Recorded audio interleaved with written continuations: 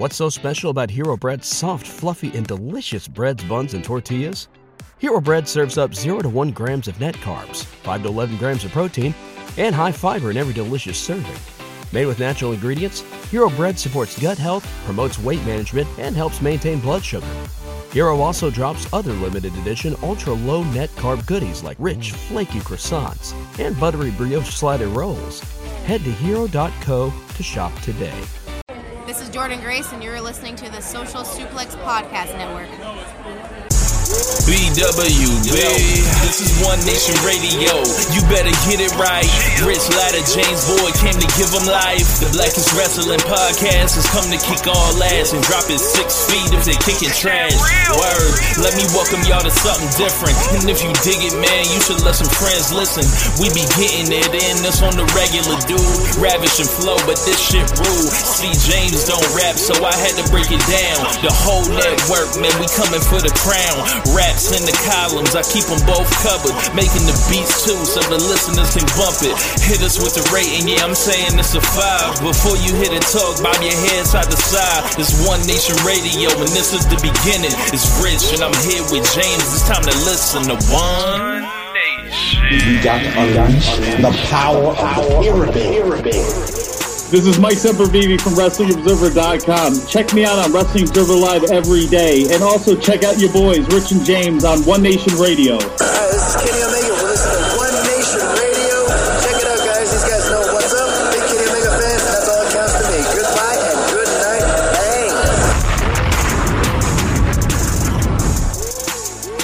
Bang. Hey, folks. Welcome to this midweek edition of One Nation Radio. I'm James Boyd, and here with me I have Rich Latta. What's going on, man? The real has returned early. Yes, early. Yes, we had to, we had a lot of stuff that we were set to do and talk about, and then we may say, hey, let's spend 2 hours talking about the Wrestling Observer Awards of 2023, and it was still a fun show. We had something to talk about. I think we kind of aired some grievances from the weekend, during some of the awards, but there's still some time to, give people the business and everything. Yeah. So, and there was some stuff also to praise. It ain't just all bad. It ain't just all, dark clouds. There's going to be some sunshine, some rainbows, that kind of thing. I think that most will be directed towards AEW and this build to Revolution. But we'll see where we wind up. We'll see where we wind up. How about that? So, Rich, where do you want to start? Well, I'm happy that the message that has gotten the tunnel talk that I have heard. They will be watching Rocky. So I just hope y'all enjoy the film. You can check out some of the sequels and all that. They progressively get funnier and more outlandish. And then hopefully you make it up to the Creed series, because then it really takes the fuck off then. So should we warn them about? No, nothing. You don't think they would appreciate the warning? Nope. You don't think they'd be like, why the fuck would people like this? And they'd be like, well, it came out in 76. I know. It's crazy. That would, if they remake that movie, that would never fucking happen. Just brace yourselves in the first act. Some bullshit happens. It'd be all right. Ain't nothing. It's absolute bullshit. But yeah. If y'all want to turn it off, I don't blame you. But whatever, it's one of my favorite movies of all time. And that thing is horrible. That is horrible. That is not a baby face. That is not a baby face in the first act. They are aware that this is a downtrodden man. This is a broken soul. Damn near. This is a bum. And ultimately, one of Rocky's big goals is to not just be another bum from the neighborhood. So I think you guys will see the beauty in it. Focus on that and not the that part at the beginning. If you can just hey, that doesn't, and then their relationship afterwards, just sidestep that. This is valid, absolutely valid. If you just put that to the side and power through the rest of the movie, I think you might like that. And then once the movie's over, you'd be like, oh, that was bullshit. That was awful. That was horrible. All right. So, good luck, ladies. Yeah. I mean, that CM Punk emotional bullying that really worked. They did not want to stay on the same side. That's crazy. It should not have worked. Like these are smart people. Like, wait a second. Yeah, the reverse psychology troll gonna work. And we're just saying it like, yeah, I'm gonna troll him. He's doing it smiling. He knows y'all going for the bait, and it still burned y'all up, and y'all still fell for it. Goddamn, that's nasty. That is some nasty work. Shit. Brewhaven in the comment, hey man, Paulie is just misunderstood. Paulie's a racist. Fuck him. Yeah. Big gots. Man, so Paulie comes around though. Like it takes till Paulie's damn near old as fuck. But even still, Paulie is prone to fuck so much to say the wrong thing. Always. Yeah, always. I will say this. I think my favorite joke in Rocky in the entire thing was number 2. When he became a star after one fight, and then they're in the zoo. Adrian and Rocky in the zoo, and the dude comes in with these opportunities and makes some money. He's like, yeah, how about some we hook you up, or we get you in on buying some condominiums so you can make some money and some real estate. And he was like, well, I got to tell you, I don't use them. Yeah. That's one of the funniest things I've ever fucking heard. Is like it's dirty, but it's not. It's wordplay. Because he's dumb. Rocky got a heart of gold, but he's dumb. Yes. I think just specifically Paulie, one of my favorite things is the beginning of Rocky 3, where he's just, he's driven crazy with rage. He thinks Rock forgot about him and all that. He fucking tears up that arcade, and then Rocky's got to come basically save his dumb ass. Yeah, and then he gets a bright idea in the garage. He's like, I'm gonna try my luck one-on-one with the world heavyweight champion myself. And then he can't fucking hit him. Right. Well, since we talking about Rocky 3, this is now when I give you my Rocky to give the world my Rocky 2 through Rocky 3 theory. Conspiracy theory. Sure. All right. Spoiler alerts for those that have not watched Rocky 1, 2, or 3. So this is sick, by the way. So if you binge watch all 3 in a row, you'd be like, hold on, bro, what the fuck going on? So obviously the relationship, Adrian and Rocky's relationship starts in Rocky 1, and then Mick starts training Rocky in Rocky 1, and Mickey is not fond of Adrian. It's more like he's more or less alluding to saying like she's weakening your knees, Rock. You can't be doing this, right? So then by the time we get to number 2, Adrian goes into the coma, and Rocky doesn't want to fight. He lost his heart to fight, and Mick has now going to Adrian's bedside corner and checking on her to make sure, checking on her just for the sake of Rocky or whatever else. And then Adrian comes out the coma, tells Rocky to go win. Obviously, he wins. Well, let her train you. Right. So then, the relationship softens in between those two, Rocky and Adrian. So then, by that point in time, Rocky's world champ. He's beating tomato can left and right. He's in this big ass mansion. Bums. Obviously, Adrian and Rocky are already married by that point. They're living in that big old mansion, and Mickey has quarters. It has trainers' quarters, if you will, in the mansion.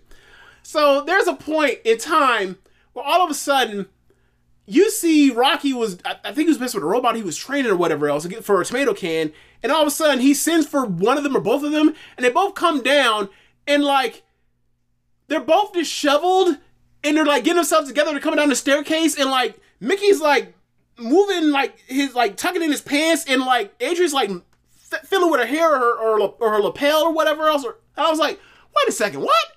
So then, next thing you know, in the middle of the movie or towards the end of the first act, Rocky, Mick has a heart attack, or he basically dies, and Adrian stays behind with him instead of go into the fight against Clubber Lang.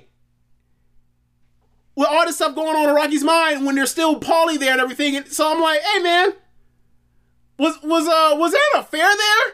Was Mick and Adrian knocking boots this whole time, and she decided to stay behind with the side piece because he finna go to the upper room. I was always like, when you watch it in the binge, you're like, wait a second, this is weird, like how the relationship has evolved, and then like they're like weirdly close, and then all of a sudden like at Rock's time of need, she stays with the trainer to die. Hold on, before you move on, hold on. Was Mick actually the love of Adrian's life? Tony Todd's gonna watch all 3 of these movies after this. I gave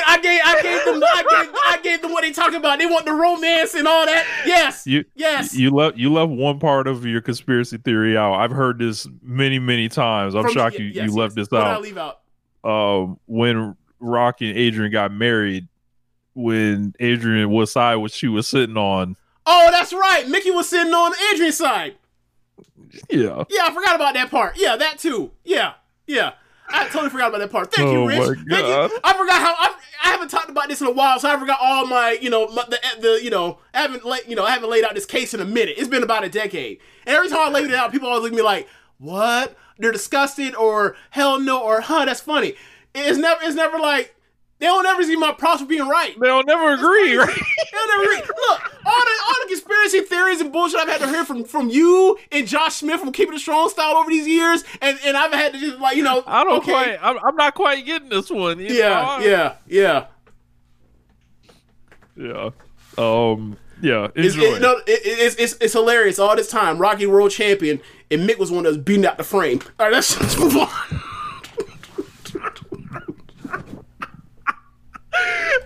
Holy shit. So where would you like to begin? We clipping this. I don't give a fuck. Oh, yeah. We are clipping the right. Yes. Should we just begin the show every week just talking about a random part of Rocky? Oh my god. That would be incredible content. Okay. So where are we going now? So I think we should bury Shindahan Pro Wrestling first to begin this.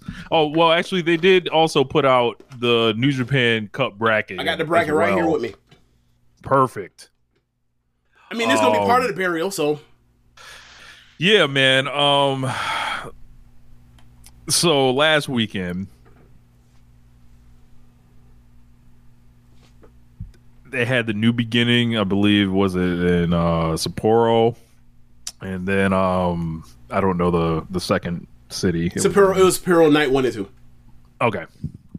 That first night of New Japan, I woke up in the morning and saw the timeline, and just absolutely shambolic. Like, just people were just having meltdowns, acting like they had seen just the end of a promotion. People watched this shit, and then night 2 was better reception, or whatever. Old head tech first time chat. I agree. The theory makes sense. You finally found someone to agree, James. Congratulations. Is old head tech just Purple Drain? Is that just Dan again? Oh man, I don't know. Stop this. Who else is an old man tech? They both got the same. Never mind. Whatever. Dan, you let us know if that's you or not. But yeah, the stuff I was seeing, like just looking at some of these booking decisions, it looked like Gato's cooked. The young guys are all kind of being booked into oblivion at the moment. We're still doing this evil shit. They decided to strap up Matt Riddle, who finally admitted to doing cocaine in public and failing multiple drug tests. That was yesterday, right? Yeah. So I was privy to this for quite a while, but now since Matt Riddle is talking about this in public, I think it might make some of his booking in WWE make sense. When he would go missing, when he would not be on the SummerSlam despite being in a feud, different things like that. You can line it all up and see. Can we like park the car right here and talk about Riddle for a little bit right here? Sure. How the fuck? Excuse me. New Japan Television Champion Matt Riddle. Right. New Japan Television Champion Matt Riddle, who beat Tanahashi in like 8 minutes. Hey man, how the fuck? how the fuck do you test positive for cocaine? You know how hard that is to do? Like, to get caught for okay, maybe the testing has changed since I was at the time we were hearing about like how the testing worked for drug testing with cocaine. But back in the day, it used to be like, you almost had to be literally like in the same bathroom trip to fucking test positive for cocaine. It used to be like that. So for him to test positive for cocaine, not once but twice, that sounds like that man was treating his nose all the goddamn time. Like he failed, like he failed a intelligence test. Yeah. So Matt Riddle, like, I don't know why you would admit this, but maybe he's like, yeah, man, I gotta put it all out there to to be free. No one can hold anything over my head. There's plenty of other things if there's other things he'd like to confess, I'm sure there are a few things that we all have heard about him that he come to the table with it. And also, like, shout out to him for talking about failing drug tests in America while he has his Japanese wrestling promotion belt in the fucking shot. He had the belt with him.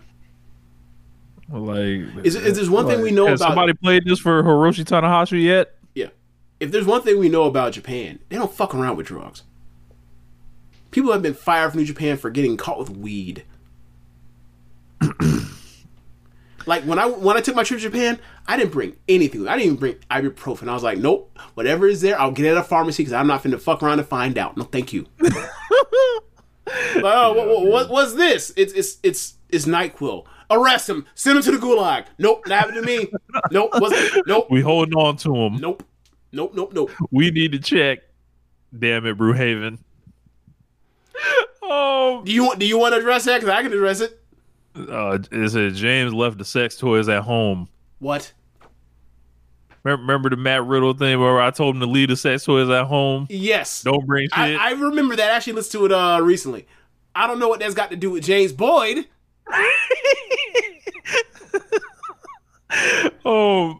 Yeah, man, but this, I don't know, man. New Japan looks like it's at the lowest point it's been since the Dark Ages, almost. Okada's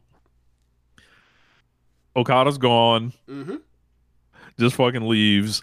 All these people trying to shoot their own angles with him. He's no-selling everyone. Well, that's hilarious. The one thing about night one. Like, he has his penultimate match, and at the end, by the ramp, you have Great Khan holding up the King of Pro Wrestling belt in front of Okada. Okada basically walks out the ring after waving and everything. He looks at him and just sidesteps and walks right on by, and then Okada's sitting there looking like, this motherfucker walked by me. I can't believe he walked by me. I can. It's Okada. You got a fucking King of Pro Wrestling belt. Clown. The Kazuchika Okada Pro Wrestling belt. Oh, okay. So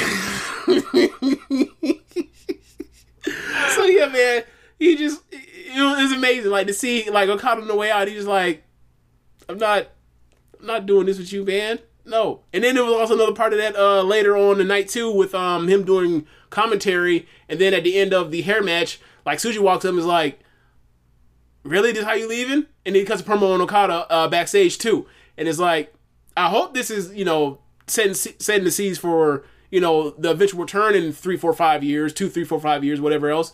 But the whole Khan thing, I don't see that one getting off the ground ever. I just don't. Yeah. Sonata and Naito. All right. Do you watch the match? So I watched the match, and I thought at a certain point, Sonata got injured, and he kept going. Something happened where he took a the Randy Orton rope DDT thing, the spike DDT up between the person hanging off the ropes, but it was on the apron to the floor, and it looked to me like when Naito gave Sonata that DDT that Sonata jammed up his neck, right? So I was thinking oh yeah, it looks like maybe he has a stinger, whatever. It looked bad. It looked bad. So they're wrestling and it's going on and everything, and then all of a sudden towards the closing stretch, they're doing reversals and everything, and then every time they're doing reversals, like they stop while they're in holes with each other, you know, like almost like they're both like locked up, like they're about to battle for a suplex, like vertical suplex, and they just stop. And the time goes by. And then they do something else, they move to the next reversals, and then they get stopped again. And the pauses I'm giving you was like how long they were waiting between moves. And I was like, this isn't like they're struggling. They're just like, they're trying to get to the next spot, but it's almost like they keep forgetting what the next spot is. And I'm like, this is bad. And it just fell apart. It just fell apart. And I was like, yo, this wasn't worth it. Naito outclassed him again at the beginning, kicked his ass thoroughly throughout the match, and then put him away. And what the fuck was this for? Do a rematch after the Dome? I don't get it, but you know, it ain't for me to understand. It's for Gator to understand. And nah, man, not good. No bueno. This was, you know, that was the main event. It was bad. So after the match, Naito calls out Okada. It calls him out because he's at ringside, and then he does like he tries to give him the bump, the fist bump thing, at, you know, holding the fist in the air. So Okada goes for it, and then Naito starts beating on Okada, and then it turns into Irish whip into the ropes, reversed, and then Okada's going to give him the drop kick, and then Naito hit the brakes on the ropes, and then there was I think another cross up, and then Naito did the flip into the, you know, the layout on, you know, with the fist up, which is my backdrop right now. So that was like the closing picture of those two together. Just like that's the end. That's the end for now. But Okada will be back to pack him up in a few years. Yeah. Yeah, I don't know, man. Sounds like a dead promotion, man. Like, I mean, all right. So here we go, right? So, Rich, that match we described, the IWGP World Heavyweight Title match, the rematch. It's a whopping 5.91 on Cage Match right now. Yikes. Evil level. It went 24 minutes. Bro, like, I'm telling you, the way you need to watch just to see how long the stops are between everything they do, because it's like you're just like, what is happening? What's going on? You know me, I'll watch a bad match for the perverse nature of it. Right, but you need to watch because you're like, bro, I've never seen. You know, you say what you want to about Sonata. Sonata's a competent wrestler. It's like, is he injured? Is he concussed? Did they forget their spots? Like, they just look lost out there. I've never really seen either one of them look necessarily lost in the ring. You know, it was weird, really weird. No, that's just Sonata's face. Like, so I guess we go down the card from that. The hair versus hair match. Yota Tsuchi versus Yu Yamura. They wrestled this match like it was a regular old fucking match. There was no heat to it, no passion, no desperation for one or the other not to lose their hair. As the match continues to go on, another weird thing about it, it went 28-20. There's a 30-minute time limit on it, and like as the time goes, the women in the crowd are getting more and more desperate and more like loud over, you know, whichever one of their hunks is, you know, they're rooting for not to lose their hair. But like the match just stays at this level and it doesn't really move, and it's like it feels like, I don't know, a few years ago, like a singles match on a Road 2 show and Stardom, the third match. Except it went 28 minutes. And it was like, there was no sense of urgency for either one of them. And it was really weird. And like, Yamura, like, you know, we were just talking about Sonata. Yamura might have that Sonatism, where he's like, that's just what he is.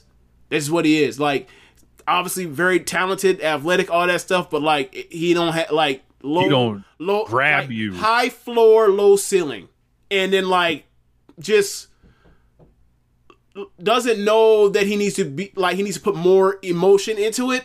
Tsuji, he was fine, but it's like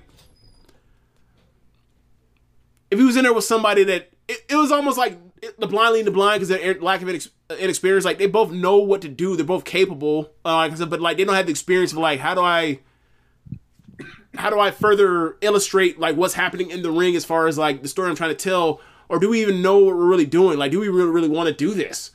It was just weird to see like a hair match. You know, like we've seen hair match in New Japan. Like, what was it, Wrestle Kingdom 11 when it was Goto versus Suzuki? Yeah, we've seen hair matches. Like, it's not just a, you know, if it's a women's match it means so much more or whatever else in Japan. Like, nah, we've seen good ass hair matches with men, and like for those two that are like the two of the heartthrobs, the up and coming heartthrobs, young dudes, handsome, stereotypically handsome, in shape, all that kind of stuff, just didn't work the way you would have wanted to. So unfortunate, but whatever. We'll see in a year and a two, whatever else. It looks like this class is going to take longer than we expected it to, and like some just push them immediately and let's just and have them just start like that. The Musketeers thing or whatever else is marketing. They ain't there yet. Maybe they will be in a year or two, but they ain't there right now. New Japan Cup, we got that bracket. Yep, we got the bracket. So on the left side of the bracket, you have Sonata versus Yoshihashi. Should be a good match. I'm sorry. Sonata has the bye. In the first round is Yoshihashi versus Kenta. Yikes. Yeah. If it was Noah, I feel more confident. Somebody that gives a fuck versus somebody that don't. Right. So Sonata has the bye. The bottom half of the top left side of the bracket is Jack Perry versus Shota Umino. Big match. Yeah, big match. Two dudes. This one is expected like one to be maybe the best opening round match, maybe, but it's definitely gonna be up there. Then you have at the very bottom. Strap up, Big Jack. Let's go. So at the bottom of this, the winner of Shota Jack Perry will face the winner of this disaster, Toru Yano versus Yujiro Takahashi. Bro, what the fuck? My God. What the fuck are we doing?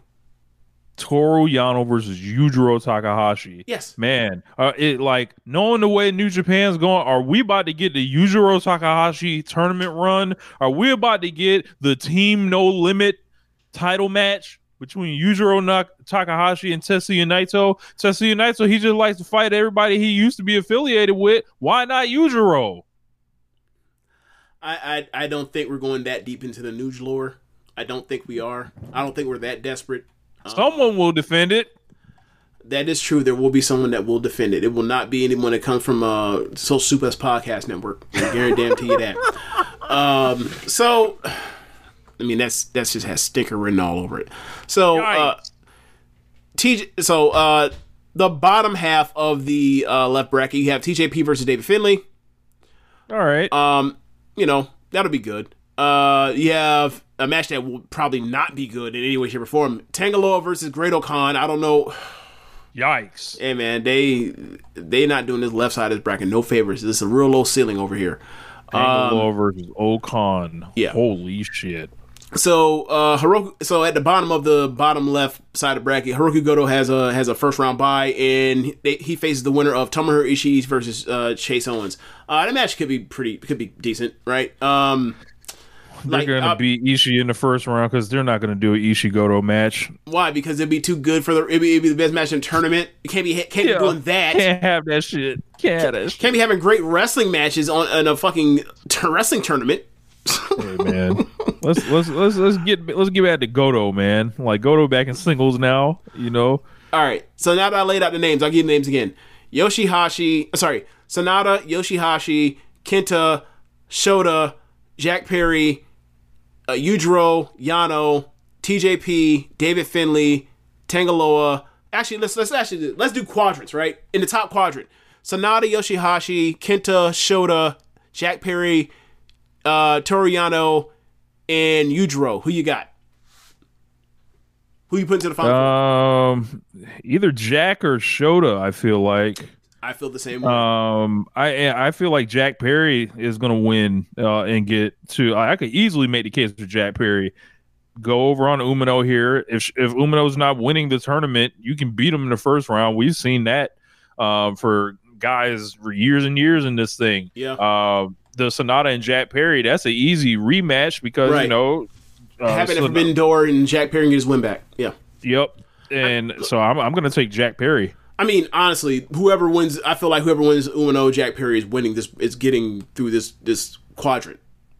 Like, yep. Because Umino definitely could beat Sonata, right? Too as well. So yeah. Yep. So bottom left quadrant, we can go through that. We have TJP, Finlay, Tangaloa, Great Khan, Ishii, Chase Owens, and Goto. Who you got?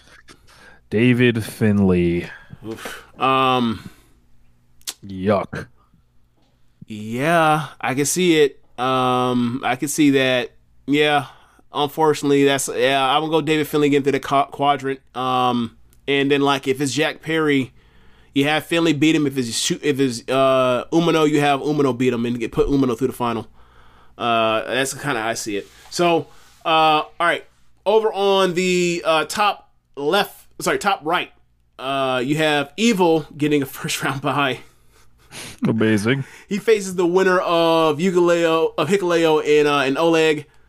Then you have Bruh. Before we keep going, Evil and Hikuleo, they did that shit during the G1, right? They do that shit again. Inoki's coming out the grave. Inoki will stop this shit himself. All right, so below that match, you have Shingo Takagi versus the who will be freshly bald Yuya Uemura. I still don't understand why they decided to do this match at this point in the stage in the game. Like, I guess they needed a main event for one of these nights. But it didn't main event. It was some main event, and it was Sapporo. Never mind. Yeah, so I don't know. Whatever. It's gonna be real great when Shingo goes home round one. Yeah, that's gonna be real sick. Well, they are in the middle of down cycling. He just lost to he just lost to Taichi in New Japan. And also, like, shout out to Taichi and Shingo Takagi carrying on from their King of Pro Wrestling feud that was actually fucking awesome. And like when I heard that a regular match and two was fucking awesome. And it's like, hey, maybe, just maybe, here's a thought. How about we push those guys at the top? Just thought. They're already over. They're nice stop gaps. They can go out and have great matches in being title matches, or whatever else. You could put either one of them in and get the title fits against Naito, and it will work. It'll be successful. You would think. Yeah, like let's not do this. James, refresh. Turn your camera off and turn it back on because like I reset you because you froze. Okay. But we have Callum Newman and Gabe Kidd, kind of more fallout from that cage match. Okay, you're good now. I can see. Yeah. Nope. I think you're froze, but a little bit better again? than Really? Yeah, I don't know why. But Callum Newman and Gabe Kidd. I'm gonna take Gabe Kidd on that one. You're on froze now. Okay, that's all right. All right, great. All right, so then then the bottom half of the right bracket, you have Yota Tsuji versus Jeff Cobb. That is a match. That's going to be awesome. Yes, it should be awesome. Because Jeff Cobb knows what the fuck to do, and Yota Tsuji, if you're in there with someone who knows what the fuck to do, can go out and have a great match. El Phantasmo and Mikey Nichols. That should be very good as well. Yeah, ELP's time there. I kind of like this bottom group. Yeah, yeah. Then you have Taichi versus Ren Narita. And then the first round bye is Zack Sabre Jr., who will face Taichi or Narita. And after watching New Beginning, I was thinking to myself, like, why can't they just do Sabre versus Taichi in the final? Mm-hmm. This side, let's do it in the second round, seemingly. So, I don't think you have Taichi beat Shingo if he's going to just lose to Ren Narita. Unless they're about to start just 5 guys versus House of Torture, and if so, fuck. We just got a tweet from Mercedes Monet, addressing Julia. She said, "You standing on big business, or you just standing around? You know where to find me."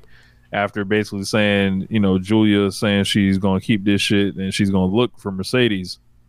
So maybe we'll all actually get the match. I don't know where though. If it's at big business, that would be pretty fun. They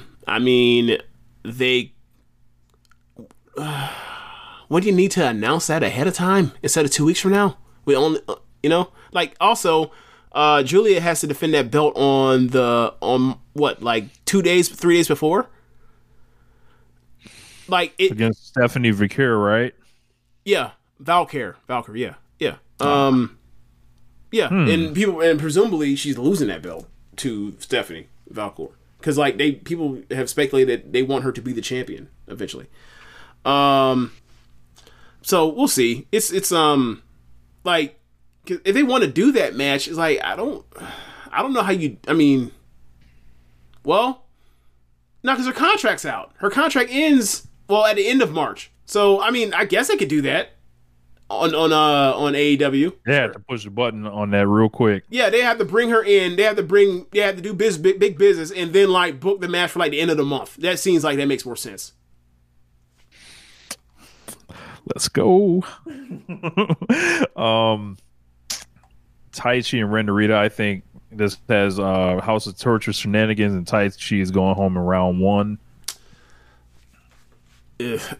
I don't want to see that because the main reason I want to see it because like if you do that, that kind of makes me think you're gonna do just 5 guys versus House of Torture. I don't want to see that shit. But then again, like what do I want to see out of House of Torture? So like everything's out. I don't think there's a single like. I ain't trying to see good wrestlers against them. I definitely ain't trying to see sorry wrestlers against them. Yeah. So, all right, let's to recap on the right side. Top quadrant: Evil, Hikuleo, Oleg, Shingo, Uemura, Callan Newman, Gabe Kidd, Suji. I'm sorry, I fucked it up. Stop it, Gabe Kidd. So, Evil, Hikuleo, Oleg, Shingo, Uemura, Newman, and Kidd. Evil. Fuck, man. This is nasty. I know. Yeah, they're gonna have Shingo beat. They're gonna have Evil beat Shingo or some shit like that, and then get to the quadrant. Yeah, I can see that. Fuck, that's nasty. All right. Bottom right quadrant. Zach. Yeah, like I look at that and I'm like, Saber's gonna go through all of them. Yeah, it seems like we all are kind of in agreement here. Like we got Finley in one quadrant getting through, Evil in one quadrant getting through, Saber getting through in one quadrant, and then the other one up for grabs like either Shota or Jack Perry. Right. I mean, I either have Shota or Jack Perry win this shit, or have Saber like win this shit and then go to Sakura Genesis and beat and win the title. But we'll see. They may not be doing that. Like I think Naito needs to have the belt and actually have the shit for most of the year and stop these short fucking reigns that keep making people want to buy into him chasing the title all fucking again, be a fucking champion and carry the company because you're all they got right now. Like drop that shit at Dominion and quit playing. Yeah. So that's kind of where I'm on it. Like, let Shota go through. Well, then again, if you put Shota through, like you beat Shota, like goddamn, you'll be 0-6 in the title challenges. They have made him jungle. They have made him jungle Kiona. Goddamn. They have Roki Goto this man. Yeah. At Parker, our purpose is simple. We want to make the world a better place by working more efficiently, by using more sustainable practices, by developing better technologies. We keep moving forward. With each new idea, innovation, and partnership, we're one step closer to fulfilling our purpose every single day. To find out more, visit parker.com/purpose. Parker, engineering your success. What's so special about Hero Bread's soft, fluffy, and delicious breads, buns, and tortillas? These ultra-low net-carb baked goods contain zero sugar, fewer calories, and more protein than the leading brands, and are high in fiber to support gut health. Shop now at hero.co. Well, we should jump over to AEW Revolution, I think. Yeah. All right, AEW Revolution. The card is stiked. All right, let's get all this bullshit on my screen. New Japan, go away. All right. It's Elimination Chamber. My bad. AEW Revolution. Man. One of the best built cards in the history of the company, I think. One of the best cards on paper in the history of the company. I think this has been possibly my favorite AEW pay-per-view, like historically. Okay. It's just everything kind of takes me back to the match that happened actually 4 years ago today. Kenny and Hangman versus the Bucks. And here we are right on, 4 years later, the Bucks are back kind of, in a tag team, a huge tag team title match. And it isn't necessarily so much about the belts, but it's Sting's final match. Darby Allin and Sting taking on the Young Bucks to headline this thing. We obviously saw Sting come from the Raptors one last time, maybe, on Dynamite this week. Great angle to set this whole thing up. Bucks kind of turned around, fell for the trap. First tag team main event. They're doing it in Greensboro, North Carolina. The Young Bucks have been the perfect foils this whole time. Sting is just such a revered legend. A lot of people are sharing their memories of Sting this week. And I read the Players Tribune that Darby wrote about him. I saw Sting's interview in Sports Illustrated talking about, what Darby has meant for his career. And this is just going to be an all-time event, I think, in wrestling. 16,000, Greensboro, North Carolina, huge. The crowd's going to be on fire. Sting is going to empty the gun. And think about all the crazy shit we've seen from Sting in AEW. I've been on record. His AEW run has been my favorite Sting run. But I have a lot of great memories of Sting. And Sting never disappointed me like he disappointed, other people throughout his career. And really, to me, what Sting always represented, just kind of reflecting on it, was I'm major, but not there. I am the face of wrestling that alternative wrestling throughout history or whatever. I carried the flag for WCW. I carried it for TNA.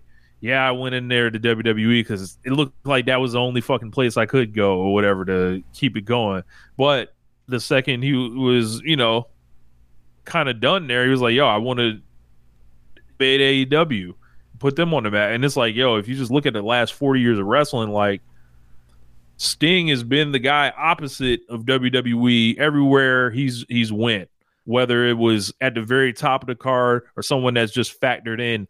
He's Sting for there are people that there were little Stingers that are fathers and have families. And, it's a lot of stuff with Sting. Sting just lost his dad.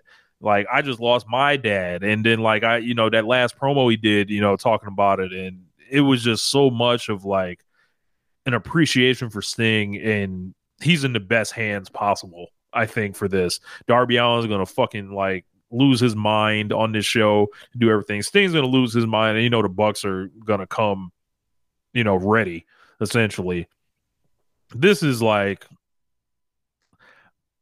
it's going to be such an important moment in wrestling, and I just hope no bullshit emerges to fuck it up, because it's an AEW pay-per-view week. We know how it goes. Yeah.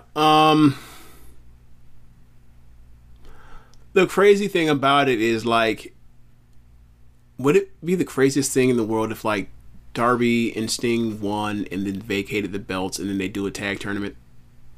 I've heard people suggest that. I didn't know if people were suggesting it, but you just look at what's going on right now with FTR and Claudio and Moxley and the Young Bucks, and it seems like they're trying to circle the wagons around this tag team division again. But whatever, we'll get to it if it comes to that. But yeah, as far as Sting, Sting is my third favorite wrestler of all time, and from childhood, it was Ultimate Warrior, then it was Hogan, then it was Sting, and Sting is what kept me watching WCW, and then Hogan showed up, and Flair was back, and then the NWO thing happened, and the whole storyline was just so great and so fun, and watching Sting come down and whoop 40 dudes 1-on-1, one man army against 50, stand on business. Sting was doing that for was cool. And it was so fun watching, after all the fucking heat NWO was getting all the goddamn time for Sting just put them in their place for a while. It was really fun. And then obviously, what happened? They fucked the finish over Tan. But that was a really fun run. And then he did some other cool stuff, like the Wolfpack shit was cool. Like the stuff with Brett was cool. Like I'm not going to front, like the stuff with Vampiro was not. Okay, it was not. But like that's like WCW is done, and I had fell off wrestling like even before then. And I was, when I heard this WCW was going out of business, I was saddened to hear it. It drove me crazy how bad it had gotten, but like I still remember that, the Nitro run, from 96 through, until like I stopped watching like around 99. And like Sting was a big part of that. Like he was like, Sting and Lex Luger, like that was one of my favorite tag teams. Just cause like Sting is the ultimate good guy and Luger is a POS, but his redeeming quality is Sting likes him. You know what I'm saying? So it's like, oh, he's cool with Sting. And he was jacked. If he's cool with Sting, then he's cool with me. Okay, whatever. We'll make that work. Yeah. We'll figure out how to make that work. But yeah, man, just as you mentioned, like you go through, forever. Sting wasn't an Observer Hall of Famer, and people were like, "How's Sting not an Observer Hall of Famer? What are y'all looking at?" And then like he goes to WWE. He does some business, like as far as moving some tickets. He has the match at WrestleMania that was a fucking blast to watch, and one of the funniest things I've ever seen in my life. And then like he has met some of the stuff with like Seth Rollins, and like it was a fun little time, whatever else. And it was like he had built up like, hey man, when he has a match, like it works in WWE. Then he leaves WWE, he's in AEW, and like, hey man, he's hitting like 900 in AEW. As far as his hit rate for matches, it's like this dude since like 2015 in his age like 53 to now 63 like years is like had like one of the better batting averages in the world as match per match. Is like, yeah, he's a former Hall of Famer, and he kind of always was one. He's around incompetence and shenanigans, and he wasn't cutthroat enough. He was too good of a guy to be in this business to even get to the level he got to. So like I think one of my favorite moments with Sting is like when he went in for the WWE Hall of Fame, and like I didn't know much about his personal life, but like to see him with his wife at the time, and it's like his wife was like age appropriate as opposed to being like he's around Ric Flair a lot and seeing like some 20 years his junior or whatever else, some ridiculous shit. It was like, yeah, man, this man appeared to be living right. Obviously, he's probably on gas, but whatever. PEDs, I don't care about PEDs. So, yeah, I just think he's been like one of the nice guys in the industry, and like did business in times where he probably shouldn't have, and whatever. Like I think that's the reason why people like seeing he comes off as an actual good guy. So yeah, it's gonna be sad to see him go, but like he's done a lot of cool shit, and I never would have thought that like when he showed up at AEW, like I was going to be able to like kind of relive my childhood in that way, and then like get the best run of Sting probably, outside of him not wrestling matches, him just beating up NWO. So it's been real fun to kind of get that back. You get older, the kind of things you enjoy, like you lose that stuff, and obviously memory fades and all that kind of stuff. But like to see him back and still be able to do this kind of stuff, like it's been fun. It's been really fun. Yeah. Big match for Darby Allin, quietly stacking up main events for pay-per-views. The Young Bucks, I think they've played their roles to perfection. And this is the alley-oop. So like we know that those guys want to be, in the main event of a show for a long time. So Sting's retirement match, I can't, think, they're going to have Flair there too. So I hope they pull out all the stops. Like, I'm talking about they need to do a post-match ceremony regardless of the result. They got to really just make this thing like bring the whole roster out, like whatever the fuck you got to do. Bring the heels out. Bring the heels out, everybody. Yeah, bring Miro out to cheer for Sting. Yeah. Yeah. Can we get a video package from Andrade via WWE so he can call him Mr. Sting one last time? Mr. Sting, yes. Like honestly, like WWE should like contribute to this moment somehow, but they're not. They're not. And look, they've already put him into their Hall of Fame. Yeah. That's an excuse. Like, you'd be like, look, man, he's already in our Hall of Fame. We've already given him the biggest honor we possibly could give him. Yeah. Can you send some video footage over that you own the WCW? Oh, no, fuck you. Oh, you hung up? Oh, damn. They hung up on us. Assholes. Yep.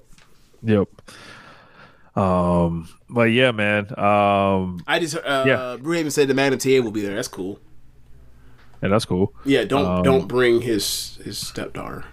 Don't do that. Don't do that. I'm gonna pick her on camera. I'm gonna pick the Bucks, but that's smart money. That's smart money. Yeah. So,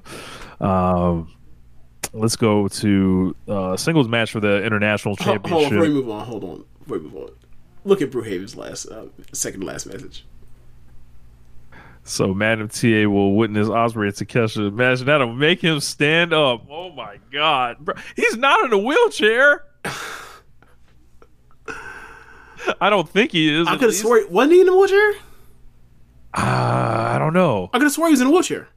Oh no. That's why. He that's is. the joke. God damn it. Damn it. AEW International. Brew Haven might need his own podcast. He be saying wild shit. This man be wildin'.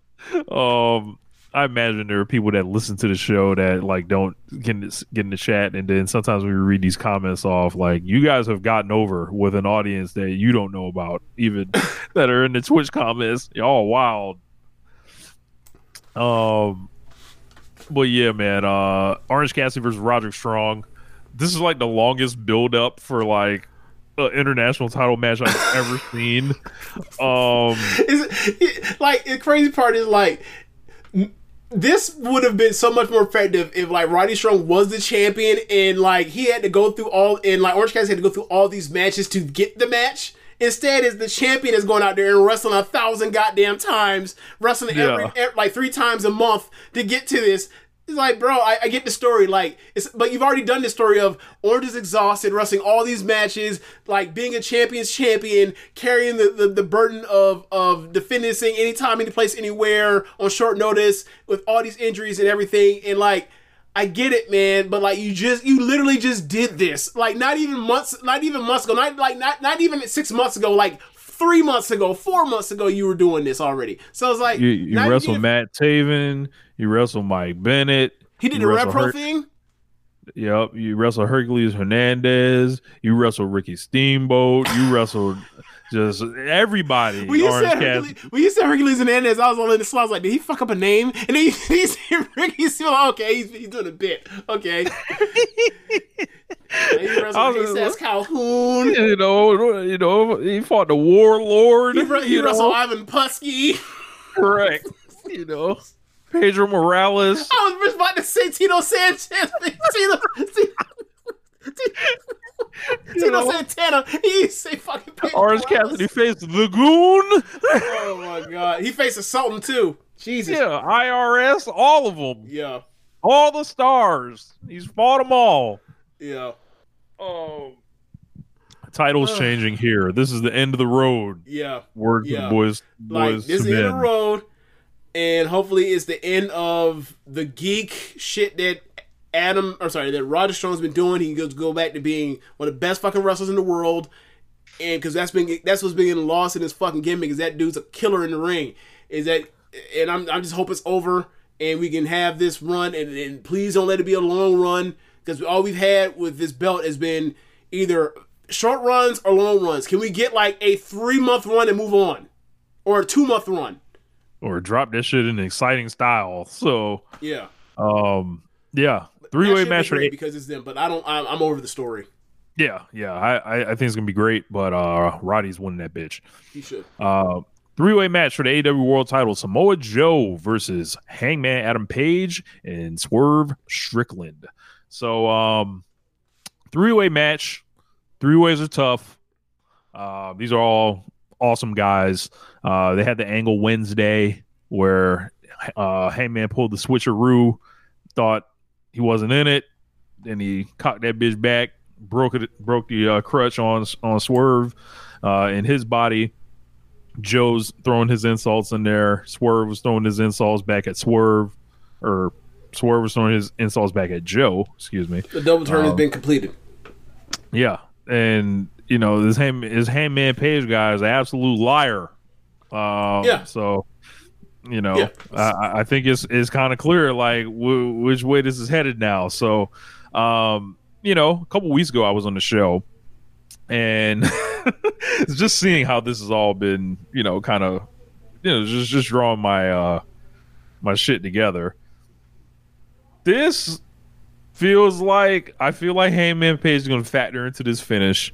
I feel like this is, the scenario that, I presented a couple weeks ago. I feel like that's in play.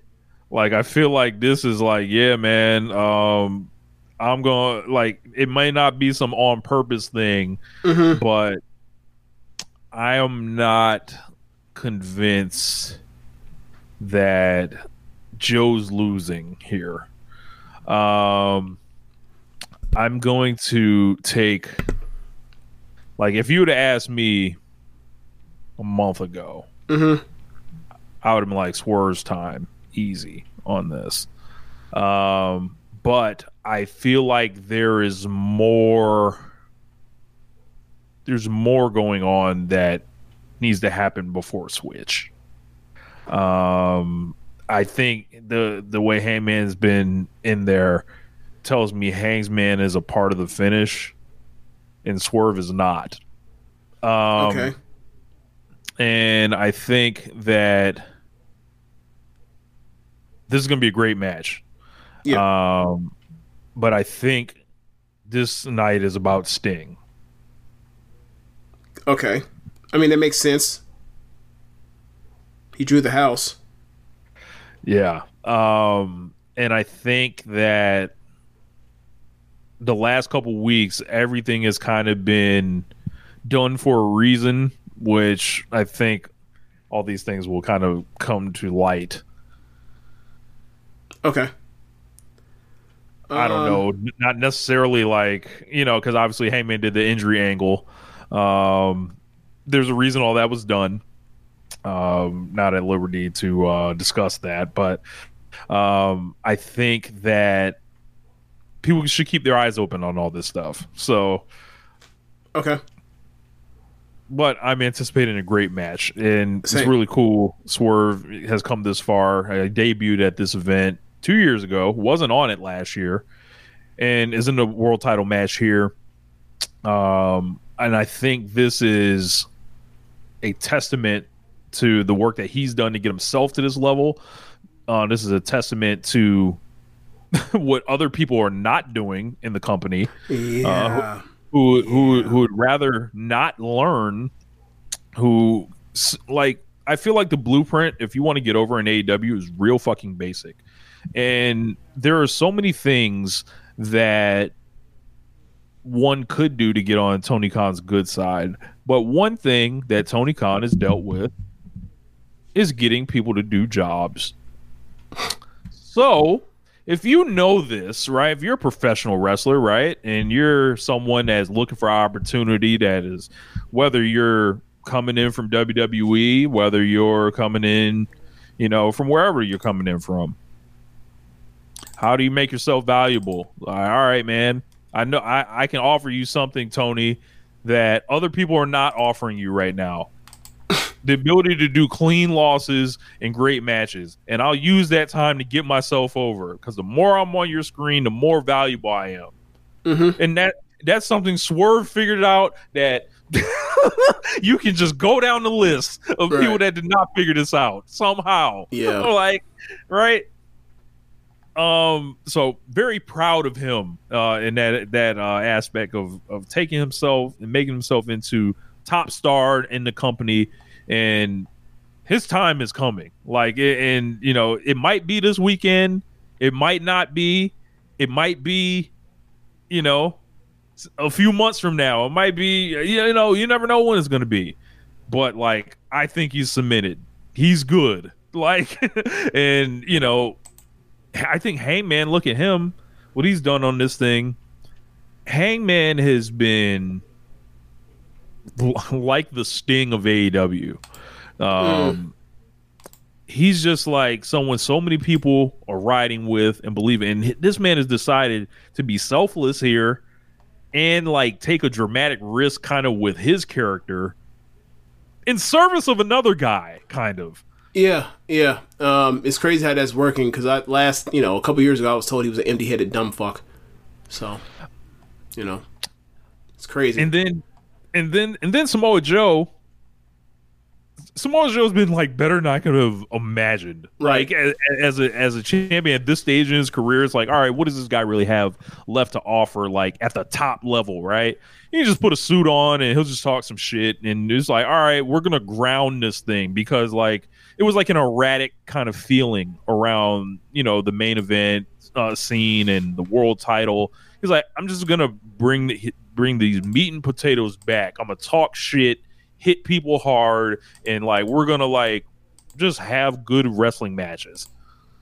So I anticipate these guys will probably have one of the best 3-ways we probably ever seen, and I think like these guys are gonna have like a point to prove too, because it's like, yeah, Sting's going on, Ospreay and Takeshita are in the ring, but we got this world title here too that we are pulling out of the MJF fucking shit that we're saving now. So I think there's going to be a really big statement for this world title match.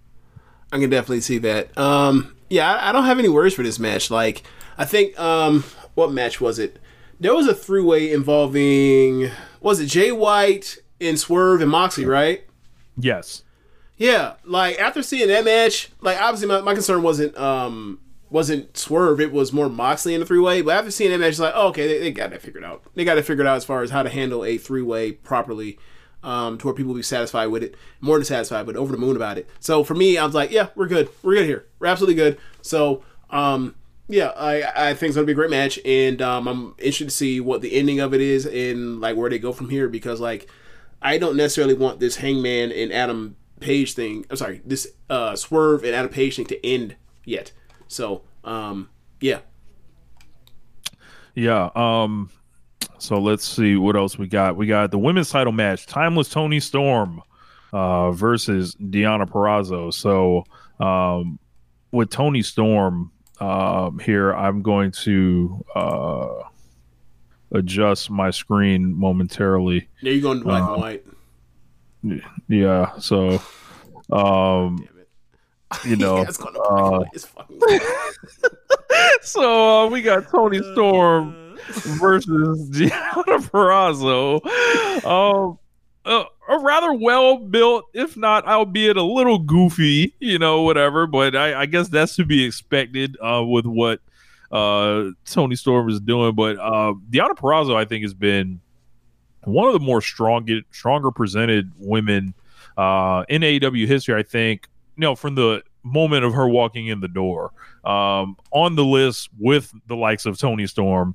It's like they gave her time to have matches, even though they didn't give her the best opponents. Yeah. Like you can look at that cage match, but like she still was like, working around it, kind of showing what she had to bring to the table. They let her talk, and then they let her like do segments with the champion. So it was like they put a lot of effort into this, and I think the reward will probably be an awesome title match here.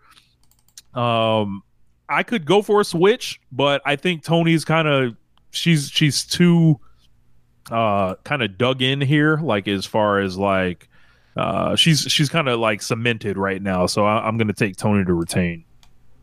Okay. I wouldn't mind if Tony won the match. I think this is like, I think Tony is starting to figure out how to make the matches work for her character as opposed to, make her character work for the match as opposed to making the match work for her character. And, like now she's in there with someone that she trusts, someone who is one of the better wrestlers she will be facing at this time. So like, I think it's now like time to show like proof of concept, like further proof of concept. Like, yeah, I really got this. Like I could do the goofy wacky thing, but then like I can do the emotional thing with someone from my past and give and make everybody happy when they watch her stuff, as opposed to just the people that like her being a goddamn loon. So like me, I enjoy the lunacy. So Rich, you're hit and miss with her lunacy. So yeah, I guess like, I get it. Sometimes that shit like goes like, you know, I'd be like, all right, I don't know what the fuck she's talking about, but right, and that's understandable. So like so you know, I think this is a good part. This is a good place where Tony retains. It's a quality defense, and then we can go back to Deanna at a later time, or continue Deanna and Tony Storm at a later time. Yep. So I'll go back to the regular screen. That's now. funny because I'm about to go to a different screen myself. So you going to black and white, I'm going to different backdrop. So up next we've got Eddie Kingston versus versus Bryan Danielson for the Continental Crown, and this thing has been built up amazingly. There's just so much like cool, like they brought in Jun Akiyama for a match with Danielson. That match ruled. They did an angle after this where he kicks Jun Akiyama in the dick. Eddie comes out to save him. And it's just like it's a battle for respect. Mm-hmm. And it's like, yeah, man. The man. barometer is Jun Akiyama. Danielson respects Akiyama. Akiyama respects Danielson. Danielson does not respect Kingston. At the end of that match, and then like they shake hands, Akiyama and Danielson, and then like he flips off Kingston, and then Akiyama's like, "Nah, man, he's cool. Don't disrespect someone who's real." And like Danielson's like, "Hey man, fuck you too." Kicks him, and then Kingston's immediately on Danielson's ass, and then it leads to FTR coming out. Which then leads to Claudio coming out, and then like it's just a huge fight. Actually, I'm sorry. It was Claudio comes out because I was like once that happened, I was like Claudio's gonna come out here and you know regulate, and he sure enough regulated. And then FTR came out and then turned to the brawl, and then set up the trios match. I was like, this is great. Like the match was fun as hell, and then this was great. And it's like, and all they did was just something like rooted. Like in just reality, like you're talented, but I don't respect you because you wasted so many years of your life and your potential. And Kings is like, I'm a different person. I'm Cinderella Man. Like that may have been me. Like I just fucking beat you a couple months ago. But that's the thing that's also burning up Danielson. That's the reason why he turned back. He was like, he can't believe he lost to this fucking guy. He can't believe it. It's driving him. It's driven him back to being a heel, right? He's like, I can't believe I lost this fucking guy. I can't believe it. All right. And then, like, you know, this guy that, like, you know, I've looked down upon and I actually don't, like, respect and I actually pity because, like, I see this potential in him, but he never looked to his potential. And now, all of a sudden, in year whatever, now he's reached his potential. Like, maybe, did he actually reach it? Say again? Like, it's like, is he actually reaching the potential? Am I wrong? Like, that, I think these are all, That's what's pissing Danielson off. Is the part was like, I always saw it, he just never brought it, and now he's bringing it, and it's like, well, what the fuck? I'm the person that's busting my ass everywhere I've went. And now he's beating me. Yep. Yeah, I've been world champion. What the fuck am I? Yeah, I've been like a 5-time world champion, whatever else. But like this dude had it and then squandered it. You know what I'm saying? Like that has to piss someone like Danielson off in his character, obviously. So you know what I'm saying? Like, so that's why I like enjoy this thing. Like it's almost like Amadeus. Like Amadeus, you know what Amadeus is, right? Mm-mm. Movie from the 80s about Mozart. About like basically like Mozart's a prodigy, and he's kind of like he just does his thing, right? It's almost like a Prince type thing. Like imagine you read James, and all of a sudden Prince walks in, and like he does things you can't do, but you're older, and you're like, what the fuck? Like I thought I was talented, you know? Mm-hmm. It's one of those things where it's like, so Amadeus is kind of like this dude, kind of like has, you know, almost like loses faith in God because like. I thought you tapped me on the head, and like you tapped this person on the head, and he's like an asshole about it. Mm-hmm. I'm actually humble and like give it to your graces. I bought in. I've drunk all the Kool-Aid on, you know, my faith in you, and like you have repaid me by having this person be so much better than me, and now I'm sound pissed. Like Mark, right? Like, but that's what's going on with Danielson and Kingston. Yeah, right. Like so, it's I just really enjoyed it. I've liked the whole story. This is a really great storyline. Like it's kind of the dumbest motherfucker can understand it. Yeah, it's like under the radar kind of, but like when you dig into it, it's like it's so rich, like as far as like I feel like Chad would love this storyline or whatever, like stuff like that, like next match, Will Ospreay versus Konosuke Takeshita. Send the stars. So Will Ospreay versus Konosuke Takeshita has been a dream match of mine. I have long said, I was like, yeah, man, the next, like, you know, I'm looking at it like the Okada Omega of the next generation is right there. Like, like that's it. And boom, night one. Will came in. I love the way he came in. He's clearly a babyface. He's happy to be here. Crowd happy to have him. He's over in Huntsville, Alabama. Right. And he was like another one of these dudes is plotting to trade mostly in Japan, being over as fuck. I thought no one knew who these Americans, these American fans, you know, that aren't from major metropolitan areas, didn't know who these people were. Don comes out there, gets the heat, lots of it. And then, like, he kind of makes a mention of something, like, you know, talking about everything. And it's like, Will kind of figures out, it was like, oh, you used me. Like, you only wanted to beat Kenny. You didn't care about me. So, he's putting him in there with Takeshita. It's under the guise of the Don Callis family exhibition, blah, blah, blah. But, man, them two went face to face. And I was like, I already know what's about to happen. Like, I just watched Will Ospreay wrestle Shota Umino and Yota Tsuji, and Takesha's better than both of them niggas. Like, 7 days out the week. So, this is going to be a 5-star match minimum. Like, match of the year contender. We're talking about two of the most talented people of the era. Like, they get time. Yeah, we're talking about a match of the year contender right here. Yeah, and I'm going to rejoice every minute I get to watch this. Takesha stepped to him and was like towering over him, and it was like he's at least 2 inches taller than Takesha, or Takesha's at least 2 inches taller than him. And like the thing about it is, like, I remember the first time I saw Takesha at the cyber fight thing, right? When he had that tag match where he was tagging with Yuki Ueno versus I think it was Uemura and Kaito Kiyomiya, and I was like, they say he's 6'2". He looks taller than 6'2". And then you see him next to Ospreay, it's like, he looks like he's fucking 6'4". And it's like, bro, what? Why are Zack Sabre Jr. and Takesha lying about their heights and the wrong way? You're supposed to embellish, not de-emphasize. Like, well, you think even to make you center all of a sudden? You think you KG? What are you doing? I met Takesha last August, and he was tall, man. Like, he was. I felt, you know, I was looking up. I was like, I think he was like around your height. I'm or whatever. 6'4". Yeah, you know what I'm saying? What the fuck is he doing? Yeah, like, so yeah, man. This is gonna be sensational. Like, I'm just so happy. I'm so happy. Like these are the matches that is like, yeah, man. They're not like nowhere else has these right now. They don't do these in New Japan right now. Not as of now. They're not doing this at WrestleMania. Like, unless Gunther is being allowed to go in there with the chains off. Yeah. Like, this is what we come for. Yeah. Match gonna be awesome. Yeah, like I'd be hard pressed to match this is the best match on the card. And if it isn't,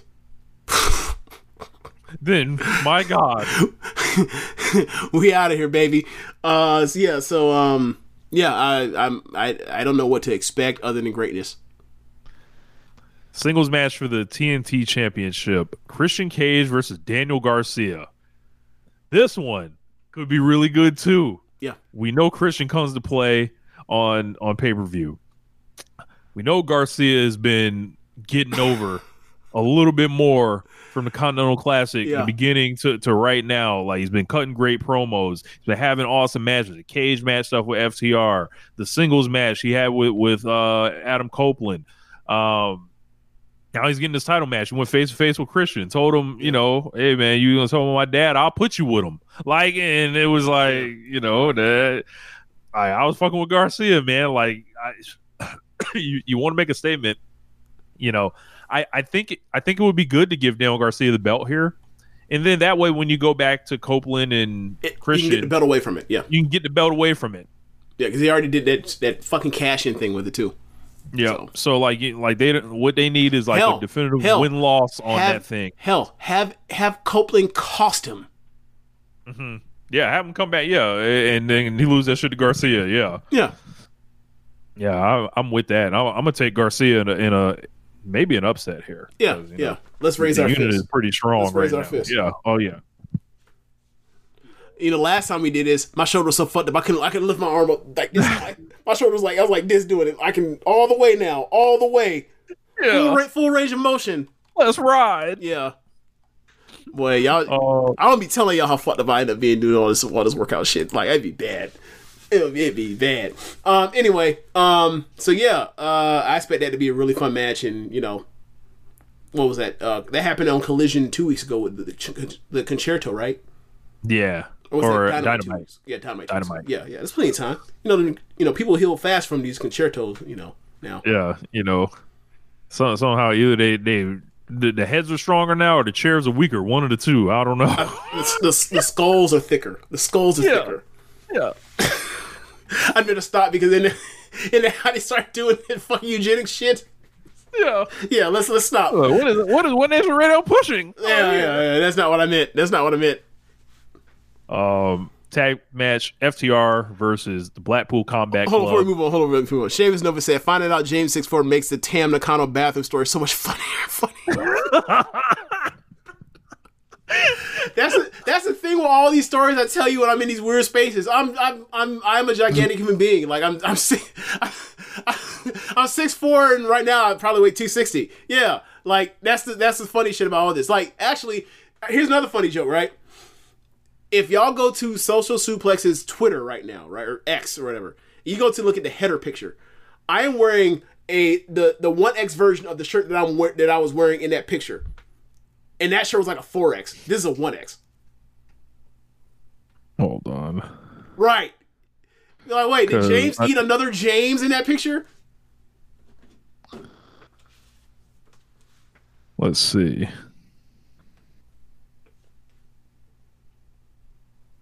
Yeah, I see it. Yeah.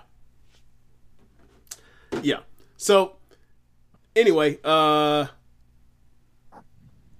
she says Jesus James could be a wrestler. No, I'm 36. I cannot be a wrestler. No. So, moving on. We were getting what match were we about to get to? FTR versus BCC. Yes. Fresh off the Akiyama stuff, right? Like they've had that plus before that, the week or the Dynamite before, they had Dax versus Moxley, where they had a great match, and then Moxley choked him out, and then he kept on the sleeper hold too long, and then Cash came out to break it up, and then Claudio came out to regulate. Like, I'm enjoying it, man. I'm enjoying it. Like Dax and them. Like this isn't like some great storyline aside from the angle they did with Akiyama, but like it just makes sense, and you see them want to compete, and you see Dax and Moxie trying to like break each other's chest or break each other's sternum with their hands. It's awesome. It's fun. These two are going to try to like definitely outdo the main event, like both of these teams. Good. Let them. This is a silent. This is one of those old school silent competition type matches, like when you have Okada in a match on a card, and Omega in a match on a card, Brett and Shawn in separate matches. This is FTR and Bucks, I think, and they're both gonna try to. It's funny, they're not wrestling each other, but they'll compete in a different way. Yeah, go for the gusto. Why not? But yeah, I think I'm gonna take. I don't know. It's hard. Claudio's in this. Is Claudio and Mox? But you can remember, it can go either way, because one, you got the two like Kano classic stars, and then the other, and you got like they can win via tag team chemistry, right? Yeah. And then they also can continue this longer, so then you have like some type of bloodbath match that Moxley and Dax and Cash definitely want to do, because remember they were in Final Battle together. Remember that? Yeah, like this. I mean, it's more of a. I mean, I don't know if they actually like connected the dots up to all the way back to that, but like they have been around each other since the end of December. Yeah, in each other's orbit, if you will. I'm gonna take FTR on this one just because Moxley did get the win over Dax before. Then they did that draw. Yep. And then that draw FTR get the win. Yep. I think that would be and Rich.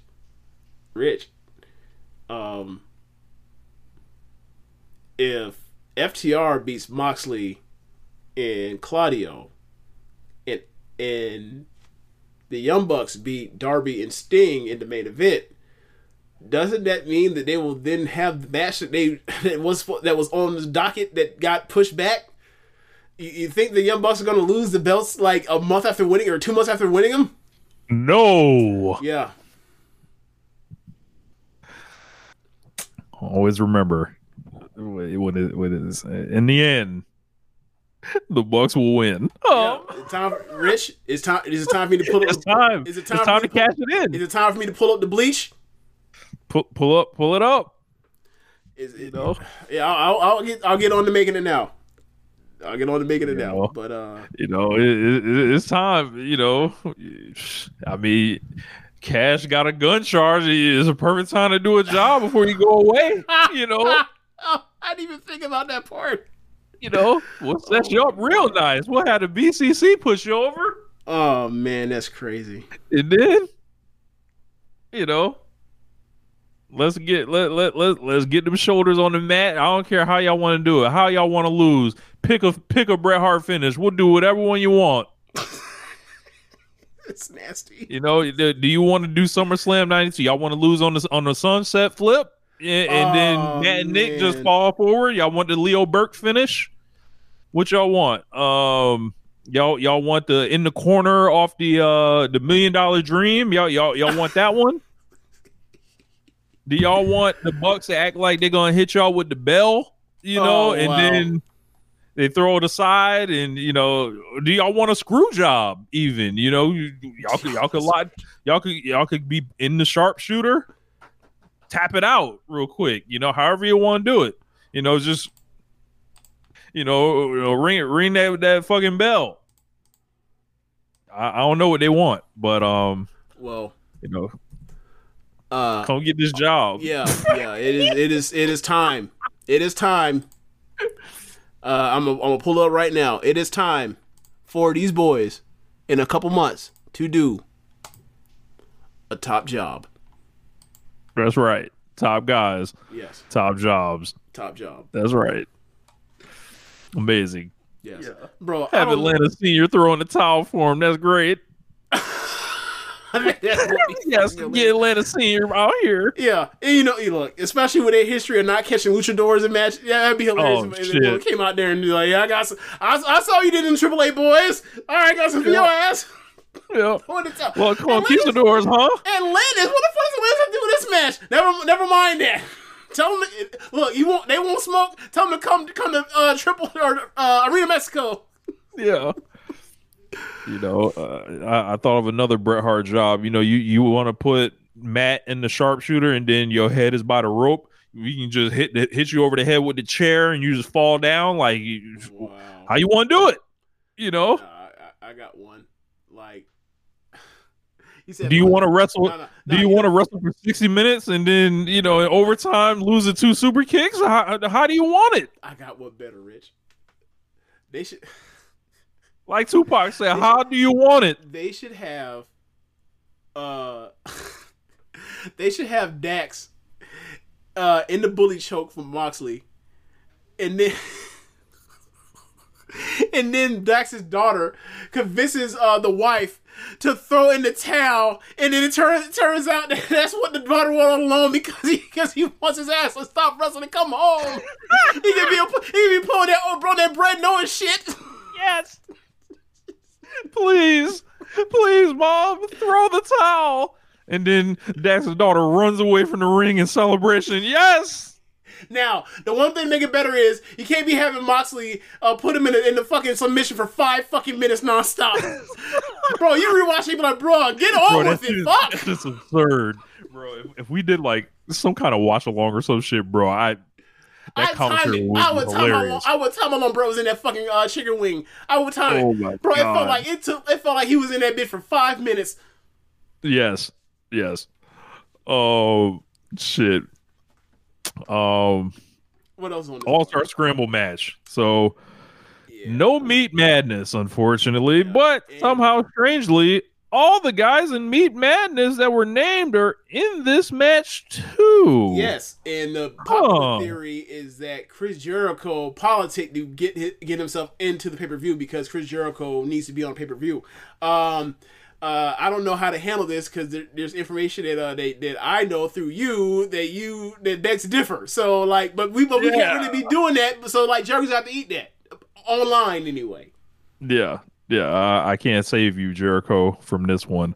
But yeah, there was one match that was announced. Now there's a different match announced. Yep. With all the same people. Yep. With more people. Yeah. So it would seem to me that either I'll say it this way. It would seem to me that either Jericho lobbied to get added to this match, or somebody in the match didn't want to get pinned. Or somebody in the match that whatever the vision was, it could not be executed. Tony Khan just for some reason could get this match booked, but couldn't get a finish in the ring. So he had to add people to it. Or Jericho politics to get in. You one or the other. It could be either or. Man, I don't know, man. You got Chris Jericho versus Wardlow versus Powerhouse Hobbs versus Lance Archer versus Hook versus Brian Cage versus Magnus versus Dante Martin. So I guess that means Magnus won his match on Rampage. Believe so. Okay, because that was a qualifier. So I got spoiled. I won't watch Rampage when I'm fucking with you. You know I don't watch Rampage. I barely watch Collision. But yeah, All-Star thing, it's like, all right. I guess this is probably something we should. It's a party match. It's gonna be a blast. Yeah. It's an AEW party match. Unless you're gonna have the fucking devil come out of nowhere and pull out with goons and win pull down the fucking ship. It's gonna be a blast. Yeah. A lot of guys in here. They got Magnus and Dante Martin and Hook. Hook in the scramble match is kind of going to be funny. It's like, is he going to be trying to throw around Wardlow and Archer? Like, no. Dante Martin. It's time to dust off the jets. It's time to fly. I think Wardlow's going to win this. It'll make sense. Yes, it is number one in contenders match. Yes. So, where did the rankings go? Because it's been a couple weeks, and them hoes have disappeared. If y'all haven't noticed, I have a theory. But we'll give us half the pay-per-view.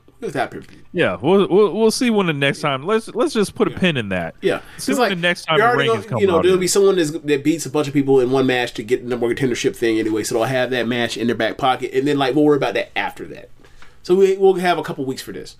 I'm assuming they do I'm assuming number one contender gets their match in Big Business. Wouldn't that make sense? That you would think so. Yeah. Because you do that, and then you could do a promo segment in Atlanta or something, and then you got one more week. For Big Business. So seeing as how Wardlow's been, cutting these promos and, getting a lot of wins, it would make sense that it's him that wins. And also, also one of the three people that has a history with him that's in the title match. And it's like, do you want to do Jericho? No. Do you want to do Hook? Just did that. Yeah, that's true. They did. Lance Archer? That would be out of left field. Yeah. Magnus? No. I don't Dante Martin? Yeah. Hobbs. If you do the Dante Martin thing, if you do the Dante Martin thing, it's more like you just kind of did that with Hook.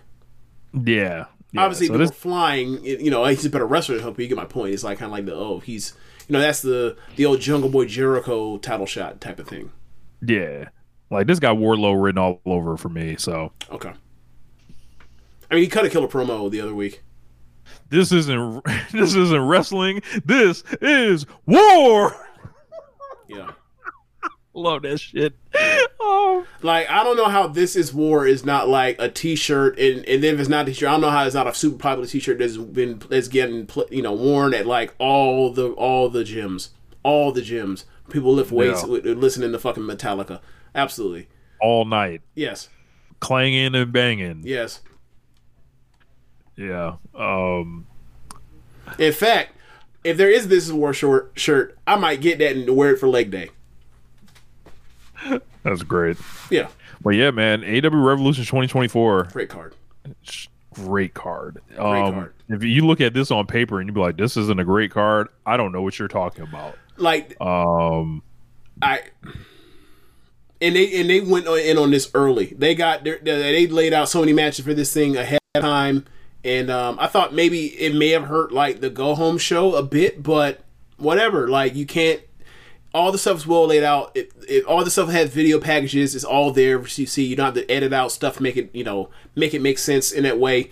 I thought it was really well done. I really did. And I know there's people that are doing how did Hangman Page know that Swerve's going to turn his back so he can do the double swerve? It's like, well, okay, let's go another step further. Let's do another step further.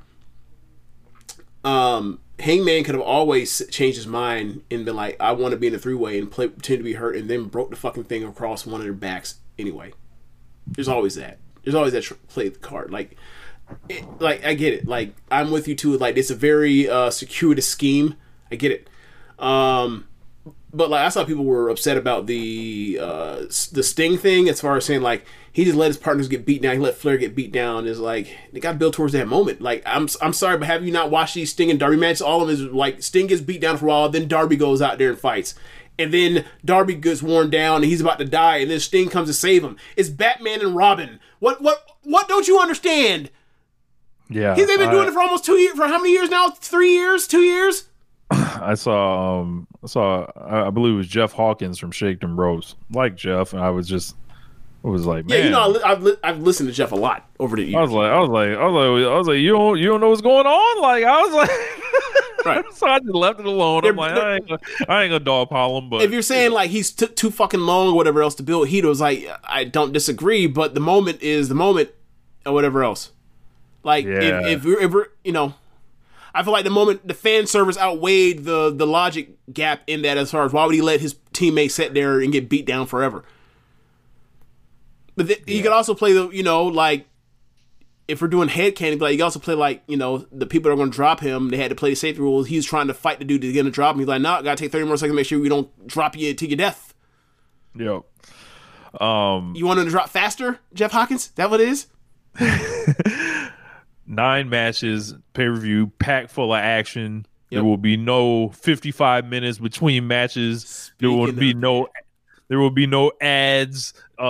Just completely demolishing the timing of the show. There will be more than 4 matches. Nia Jax will not be in the main event. Speaking of that, Rich, I have it up. Can we do a quick review of Elimination Chamber Perth? Sure. So, Elimination Perth. 5 matches, 4 on the main card. And you froze. Love it. Oh, okay. Let's. Oh, you unfroze. You unfroze. Yeah. So, 5 matches, 4 on the main card. All together with the pre-show, 4.5 hour show. 4 hours, 15-minute show. Disgusting. That is fucking unacceptable. I don't care what your explanation is of them having. I don't care the explanation of, well, they had a 20-minute talk segment. Cool.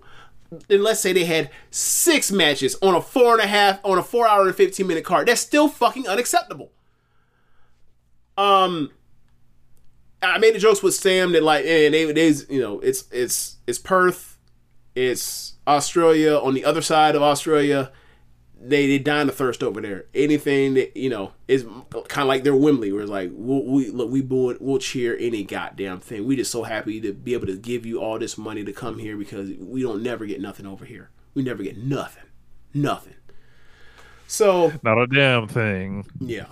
So WWE came out there and put that thing on them, And they felt like, they felt like lightning was cracking. They felt like the thunder was rumbling and shaking the earth. It was, in reality, it was just regular old pussy. God damn it. Yeah, I'm just gonna go with the whole Eddie Murphy bit. Fuck it. So, anyway, let's go through the card. All right, or pre-show. Kabuki Warriors, WWE Women's Tag Team Champions versus the team of Candice LeRae and Indy Hartwell. I don't know if they go what their team name is. I don't know if they're still. I forgot what the Garganos just call themselves. The Way. Yeah, that's right. The Way. That's right. So they come out there, bro. They were so happy to see Indy Hartwell, and I was like, it must feel good to be in your home area, because boy. The rest of us don't give a fuck. Like, she. Anyway, so match. So the match starts by Kabuki Warriors getting the heat on Candice, and what do you know? Like, when Candice is in there with Kabuki Warriors, it's good. Then Indy gets her hot tag, and then it wasn't good anymore. Another one they got out there, Indy Hartwell. Yeah, but to be fair, she is still better than Maxine Dupree. So moving on. She better than Jade? No. And even if, well, I'm not even gonna get to it. I'm moving on. We don't say negative things about Jade Cargill here. We don't do that. This is not that show. You better take that shit to one of the white podcasts. we don't do that here. She asks, does Jade Cargill have some holes in her game? Sure. Is that enough to keep her off TV? Fuck no. Are you insane? All right. This woman should be on TV today. Actually, this woman should have been on TV the second she signed. This is insane what they're doing. Before we talk about, what's her name? Liberty Bell. Women's Right. Lacey Evans. Lacey Evans. They'd have bent over backwards to put Lacey Evans on television. Right. Exactly.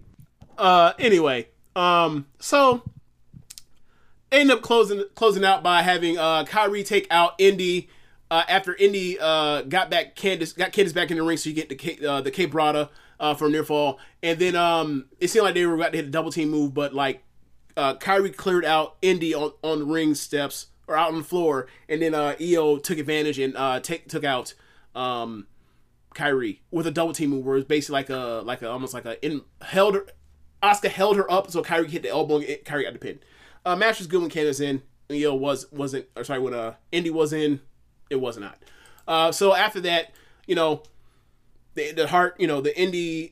local star didn't get pinned, so they did the standing ovation for the loser thing, even though she didn't get pinned, and it's like, yeah, well, they protecting Indy. Candice got to be the person to do the jobs. We'll see. Let's check back in 3 years. Let's check back in 3 years to see who lasts and who doesn't. Anyway, so you get to the main card. Opens up with the women's Elimination Championship match. Starts with Becky Lynch and Naomi. And Naomi did a few things in here that didn't look good. Like, she tried to do, how she does the in the corner thing where she grabs you between like her legs, and she kind of like almost like forces you knee like face first to the turnbuckle. She did that with the cage, but like Becky / her didn't want no parts of the chain link at all. So like the camera's right on Becky's face and her knees, and like it's not even close. Right? And then he flashback to thinking of Tam and Nassapoi scraping his faces across that shit like a cheese grater. Like, there's levels to this. Then I think by that point in time they get in Stratton. Stratton does her gymnastics stuff, which is, she does them well. It looks good. The spots they ask her to do, she's good at doing them. Can she mat wrestle? Can she chain wrestle? Can she run the ropes? We don't know that yet. But look, that's the point of this. Like, most of person matches meant to hide some people, so they did a good job showcasing her and emphasizing her strengths right now, which is gymnastics, because she was a former Team USA national level gymnast. So good. I'm gonna say gymnastics, and it's gymnast. So then eventually you get in Raquel Gonzalez, monster spots. They try to hit 3 moves, big moves on her in a row to get her out of there. She still kicks out, show her how impressive she is.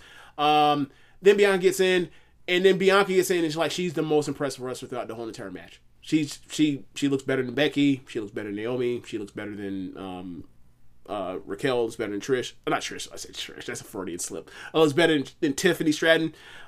Just look best women's wrestler in the company, right? So in that match, so they did this thing where Naomi it was a humiliation ritual what they did to her. Like, she lost in one of the dumbest ways ever. The first one eliminated.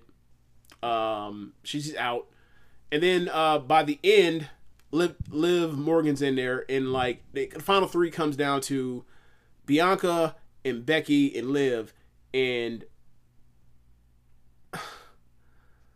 Liv still rolls up Bianca, gets her out of there. So Liv gets to the final 2. Liv Morgan pins Bianca Belair. Right. Hold on. It gets even worse. And then after she pins her 1, 2, 3, 2 seconds later, she gets up, turns around, and then Becky just hits her with a Uranagi. Not a pump handle, manhandle slam, just a Uranagi. The standard Jay White, Samoa Joe, Bray Wyatt Uranagi. 1, 2, 3. Literally seconds after she pinned Bianca with the roll up. Rich? All Elimination Chamber matches are the same. Stealing pins. Caught. Flash finishes. Go on a run before you immediately get pinned. Yeah.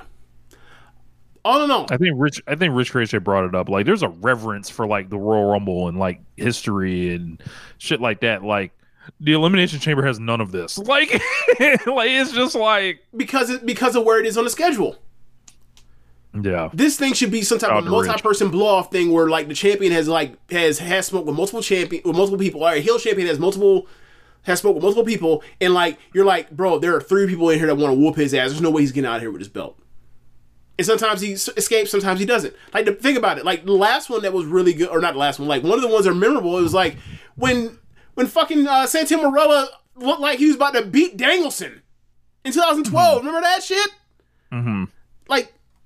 Then again, it's Danielson. It was a joke. Is Brian Daniel? Is Daniel Bryan? Actually, he was in most of the great ones. He was in the Kofi Kingston ones. Right.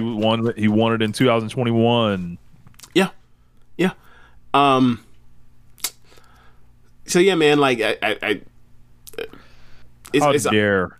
dare Paul Levesque book Liv Morgan to beat Bianca Belair? I don't have a bit to uphold. But he saved it at the end. Yeah. Just tragic what happened to her. Just tragic. Yeah. She'll never win. She will never win. Yeah. No. That was her little that was her win of the year. Or that was her pin of the year. And then she'll do nothing the rest of the year. Can't wait. Yeah. Can't wait. Be there. So I didn't watch this live. I watched this on Sunday. At 10 at night. So I fast forward all the shit. So all the stalling and the bad pacing stuff I missed. I just went match to match to match. I treated like a G1 binge. So next match after that, you get tag team or the unified tag team title match. You get Judgment Day, Damian Priest and Finn Balor versus New Catch Republic, Pete Dunne and Tyler Bate. This match was really good. Balor and Priest seem to have figured out how to make this thing work as a tag team as opposed to just doing the bickering thing or whatever else. Got some heat from Dominic cheating a little bit and they eventually ejected him, but Bate and Dunne are still Bate and Dunne. They're still fucking awesome and they had some cool spots. Bate did the airplane spin and got over like crazy. He got a shot of his entrance. He got a still, and the one still of the whole entire thing where he looks old, people took it, and you can, and because his ponytail is back tight and the lighting's there, it looks like he's lost his hair. But then all of a sudden he steps in front out of he steps out of that bad lighting and he looks like still Tyler Bate. So y'all are nasty. Y'all are nasty. Brewhaven in the comment, he's 26 and looks 43. Right. He looks like a 1984 43. Right. And then look, but here's the thing though, right? Person that is on Twitter saw his clip when he was wrestling Walter in that all-time match at a takeover in the UK, right? They Yeah. look exactly same, except one has longer hair. That's the only difference. Same beard and everything. He has aged like he's fucking 20 years. People just lying. So this nigga been locked in a warehouse for 6 years. That's the joke. That's really the joke. Like, Brian ain't seen it forever. Oh, you look like a fucking Jedi Master. Like, this nigga's been in jail. Said the man like Qui-Gon Jinn. Yeah. You say you ain't even know what the fuck Qui-Gon Jinn is. I don't even know. That's exactly what the nigga He was made this vibing off of all the context clues. Like, yeah, it sound like someone of them old niggas. Yeah, whatever. So then, man, great match. But then ultimately at the end, Judgment against W. They continue to be champions. I'm interested to see what they end up doing at WrestleMania. Hopefully they face a good team, a really good team. Because I think they have one of the better matches on the show, and it's 2 nights. They are about to wrestle R-Truth and The Miz. Are you serious? Or are you joking? I'm dead serious. They're really putting back Awesome Truth. Yes. In 2024. Nostalgia run. That's what the people want, bro. What kind of? That's what they want in this company. They don't want DIY. They don't want bait and fucking done. They want R-Truth doing his gimmick, and they want the Miz. Rich, the last time they want the Awesome Truth. The last time Awesome Truth was together, they got blamed for a bad buy rate for Survivor Series 2011, right? Yes. Have they just forgotten this? This is what these people grew up with. It's time for the nostalgia. They're going to go crazy when R-Truth wins the tag team titles, James. Post Summer of Punk nostalgia. Look, CM Punk's back. The Rock's back again. That's good nostalgia. That's good nostalgia. Awesome Truth was not. The Awesome Truth. Bring back Del Rio then. Fuck, what are we doing? They might not be that far off. Triple H calls back everybody, so he ain't calling back Del Rio. I bet my dollar on that one. Anyway, so moving on. Next match after that. Well, I can't say moving on because they didn't exactly move on. I think this is where the 50-minute gap in time was right here. 50-minute gap. Cody Rhodes challenges The Rock to a match that will never happen. Look at them delivering. I had the same feeling. You can get the WWE World Title No. 1 Contendership Elimination Chamber match. Drew McIntyre, Bobby Lashley, Kevin Owens, LA Knight, Paul Logan, and Randy Orton. This match was fun at times, especially like the interplay between like Kevin Owens wants to kill Logan Paul, and Logan Paul thinks it's a fucking game, and then like Kevin Owens like gets lost in the fray in the middle of the match, and then, like as like bring back the Nexus. Wow. So Barrett's on commentary. So, well, they can't bring back the full Nexus, R.P. Bray Wyatt. So, okay, so in the midst of all the, the chambers where you don't know who's going to come out next, right? Like, all of a sudden Kevin Owens kind of like dies off the side in the middle of action. So you're like, I don't know where he is. I've kind of lost track of him. Is he sleeping in the corner or whatever else? So then they go back and forth and back and forth and back and forth. It's like, oh, it's Logan Paul's time to open his chamber, right? And all of a sudden they cut to this chamber about to open, and then behind him, almost like the Keith Lee, like rising up from like Godzilla out the water. Like you see Kevin Owens right behind him. He's like, and then he's like, trying to keep the shit closed. Nope, open that shit up. You start putting them dummies on him, whooping his ass from pillar to post. So that was super fun. And then like Bobby Lashley was out here throwing people through the pod glass, and he ended up spearing somebody through the pod glass. I think it was Logan Paul as well. It was really fun. Randy Orton came in and immediately like did this spot where like he's selling his back injury, the back surgery he had. They took him out for almost a year and a half, and like everything he's doing, he's old man son like Christian would, not Christian, but Edge would, right? But like it's better, and because like there's more people around. Like, you don't have to focus on him as much. So, like, he's basically, like, doing a spot here and there and then, like, selling the bump down his back and, like, being injured. It was really, really well done. So then they get to the part where, like, Logan Paul, it's the final three. It's Logan Paul, Orton, and McIntyre. And Logan Paul just eliminated, I think, Kevin Owens. And he started celebrating and started doing his pose. And they zoom in close on him. And all of a sudden, Randy Orton does a fucking RKO out of nowhere on that man and pins him and gets him out of there. So, you get Drew McIntyre and Randy Orton to go face to face, talking about obviously their feud for 2020, and how mad they were and how much they screw each other over, and they start fighting a little bit, and then all of a sudden like Orton like sets up for the RKO on McIntyre, and then Logan Paul did not vacate the chamber. He did the pose with those brass knuckles. He just got back up and just punched Randy Orton, eliminating him, and then McIntyre just rolled him up and pinned him. So that obviously sets up like what is going to happen with Logan Paul. Is he going to face Kevin Owens, or is he going to face Randy Orton, or is he going to survive because like both of them are going to be in the match and like both of them are going to screw each other because they're trying to both get their hands on Logan Paul. Either way, any of these three scenarios work out for me because I think all three of them are fun. To like somebody beating up Logan Paul is fun. So then McIntyre obviously he celebrates. He busts a nut and fireworks shoot out for 36 seconds. It's an all-time meme. Pray for it and it happen. Yeah. He's and it said like I only got a portion of Cody's pyro budget.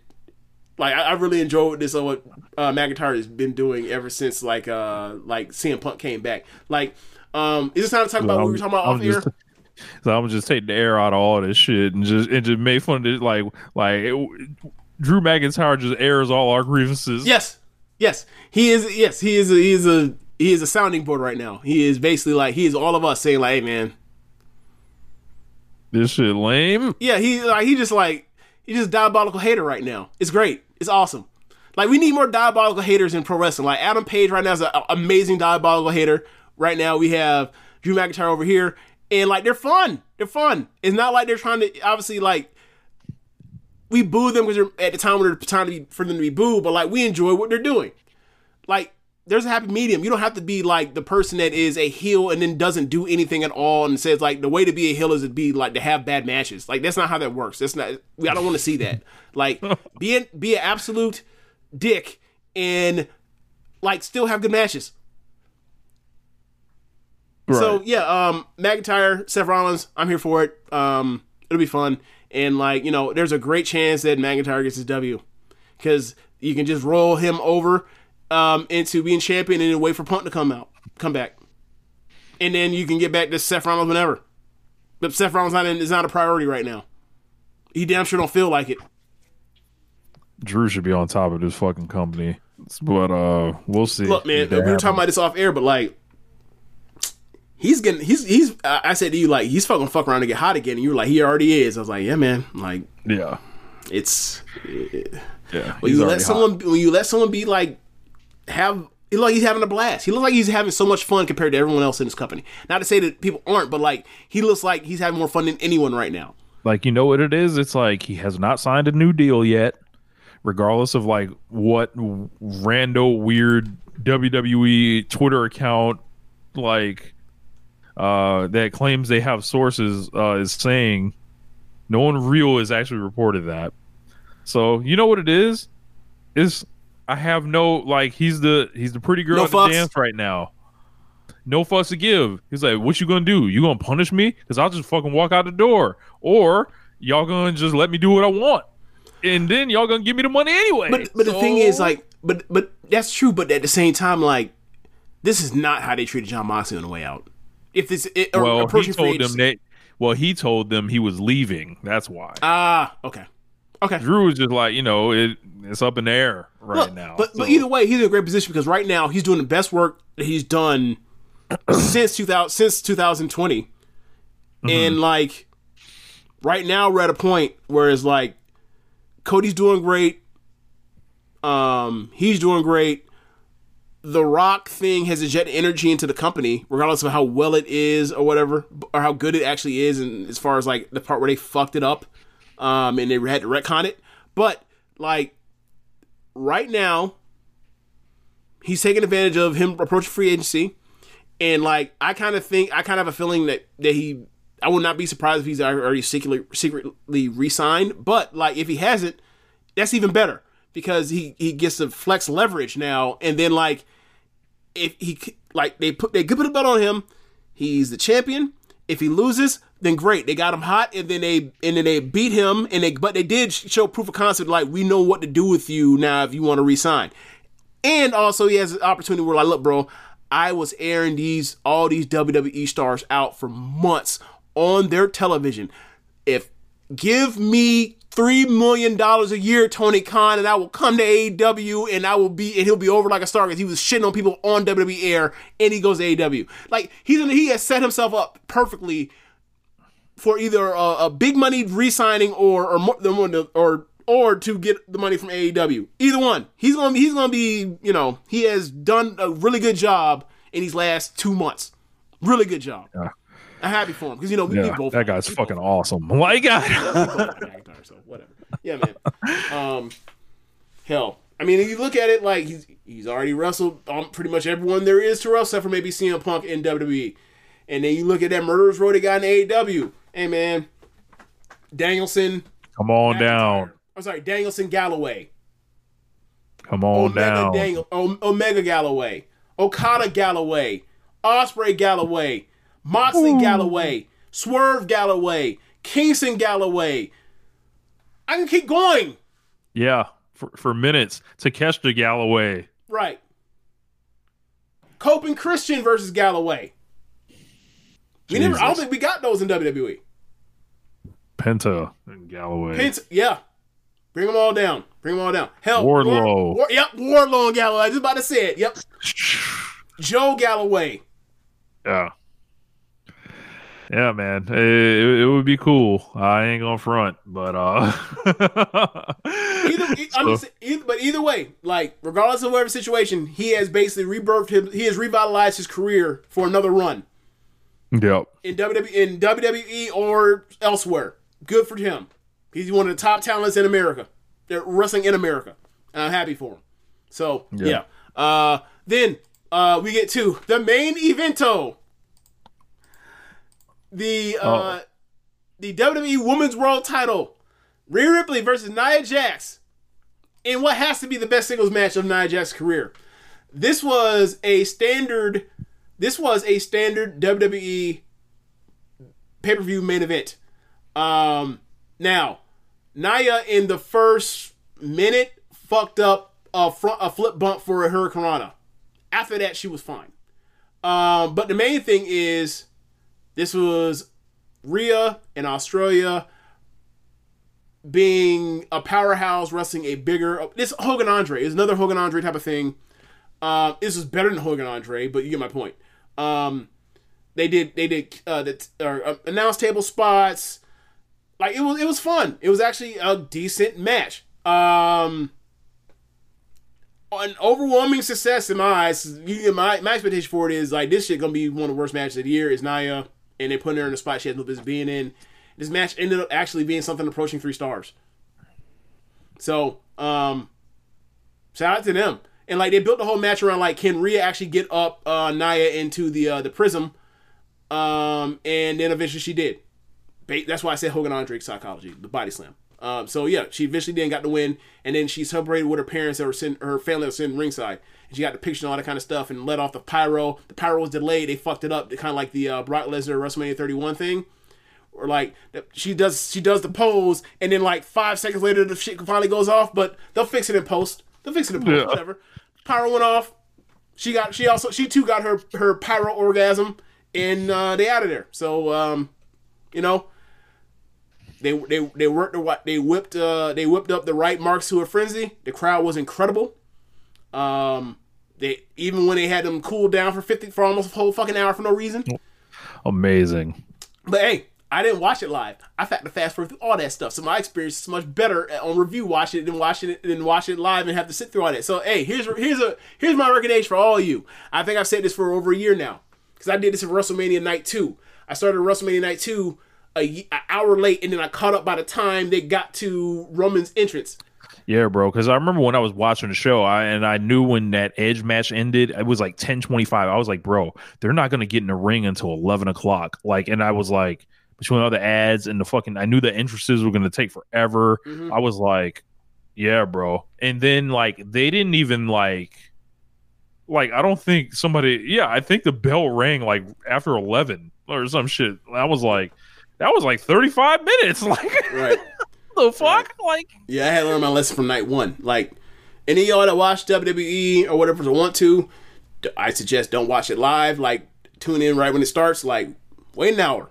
Fast forward through all the bullshit, the ads, the backstage nonsense that doesn't factor into actually what's happening in the ring or any storytelling things, and then you'll be able to just zoom right through all that stuff, and you'll have a more pleasant experience. But but I have nothing for you if you want to watch all 4 hours of that shit. I have nothing for you. That's your fault. You know it has been going on for over a year. You have nobody to blame but yourself. Like, if you want to shit on it for still doing that, go ahead. But I'm not gonna be like, I'm not want to hear about the suffering part about it. I'm gonna be like this. I'm just gonna be like the fundamental part of that's stupid. I'm with you. But once you talk about your suffering, hey man, learn a lesson. James has warned you now for over a year, or for about a year now. Yeah, man. So yeah, I think we reviewed AEW Revolution. Kind of talked about Sting's career, what he meant to us. We shat on New Japan's post Okada run in the immediate future, and we talked about this chamber and talked about the goofiness of it, because the normal WWE always comes with goofiness, even when they're hot. So, is there anything else we missing? Nah, I don't think so. It just became March 1st. Oh wow. So got to pay my rent. Is it time to go on Twitter to see what to get in the women's business, to see what they got to say about our stinking asses not handling our contributions to the household? I mean, I don't know. All I know is Black History Month over. So it's Women's History Month now. Oh, okay. Yeah, it's March. No, like let's celebrate. You know the theory, that ongoing theory, like, on social media around the end of a month, beginning of a month, you start seeing like these tweets from women talking about what men aren't contributing to the table as far as bills or whatever else, and it's like, oh, you had somebody that was supposed to pay for you. Or you thought was going to pay for you, and then it's not. And like, look, I feel sorry for your situation, but you probably should be in a better situation. And they be putting them dudes on blast. But the part is they don't be naming names, which means like, y'all, it is make believe. It's fan fiction. I don't know about make believe fan fiction. This person might be in free agency. These people might be in free agency. They're trying to get chose. Yeah. Unofficial. Take some official, unofficial visits. Ain't no wrong with that. Ain't no wrong with that. Amazing. Yeah. Anyway, so you think it's time to wrap it up? So I mean, okay. One of these, the WWE 2K rating segment, we'll probably be back with that next week, because we won't have, obviously we're not going to review Dynamite next week, so we'll have the Revolution review and the Dynamite, or we'll have the 2K rating segment. I'm going to Dynamite on Wednesday in person, and then I'm going out of town next week, and I fly back home Monday night. I'm going to land. I don't think we'll be back the following Monday. We'll probably be back Tuesday. Okay. Well, just let me know, because if I need to do solo, I'll do solo, but it's up to you. Yeah. Cool, man. All right. But we can get about this hole. All right. Thanks for listening, y'all. Be sure to rate us whenever app you're using to listen to this with. If you are watching the stream, go to our podcast and go to our show notes, and you can go to the red circle link and donate there. And be sure to listen to other shows on the network. Besides One Nation Radio, you have Keeping It Strong Style, Imps WWE Adventure, All Things Elite, the Trish and Sarah Wrestling Podcast, Tunnel Talk, and Wrestling Things with Chris. Am I missing one, or did I get all of them right there? I think I got. I think that's them. I think I got all of them. Yeah. I think I got all of them. Yeah. Finally knocked out the park. Finally. Next week I'll fuck it up, but finally got out the park. Knocked out the park. So, thanks for listening, y'all. Later. Peace.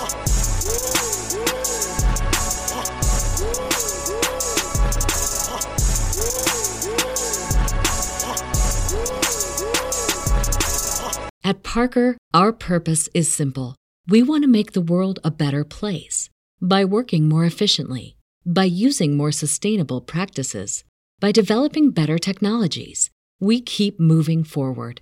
With each new idea, innovation, and partnership, we're one step closer to fulfilling our purpose every single day. To find out more, visit parker.com/purpose. Parker, engineering your success. What's so special about Hero Bread's soft, fluffy, and delicious breads, buns, and tortillas? These ultra-low net-carb baked goods contain zero sugar, fewer calories, and more protein than the leading brands, and are high in fiber to support gut health. Shop now at hero.co.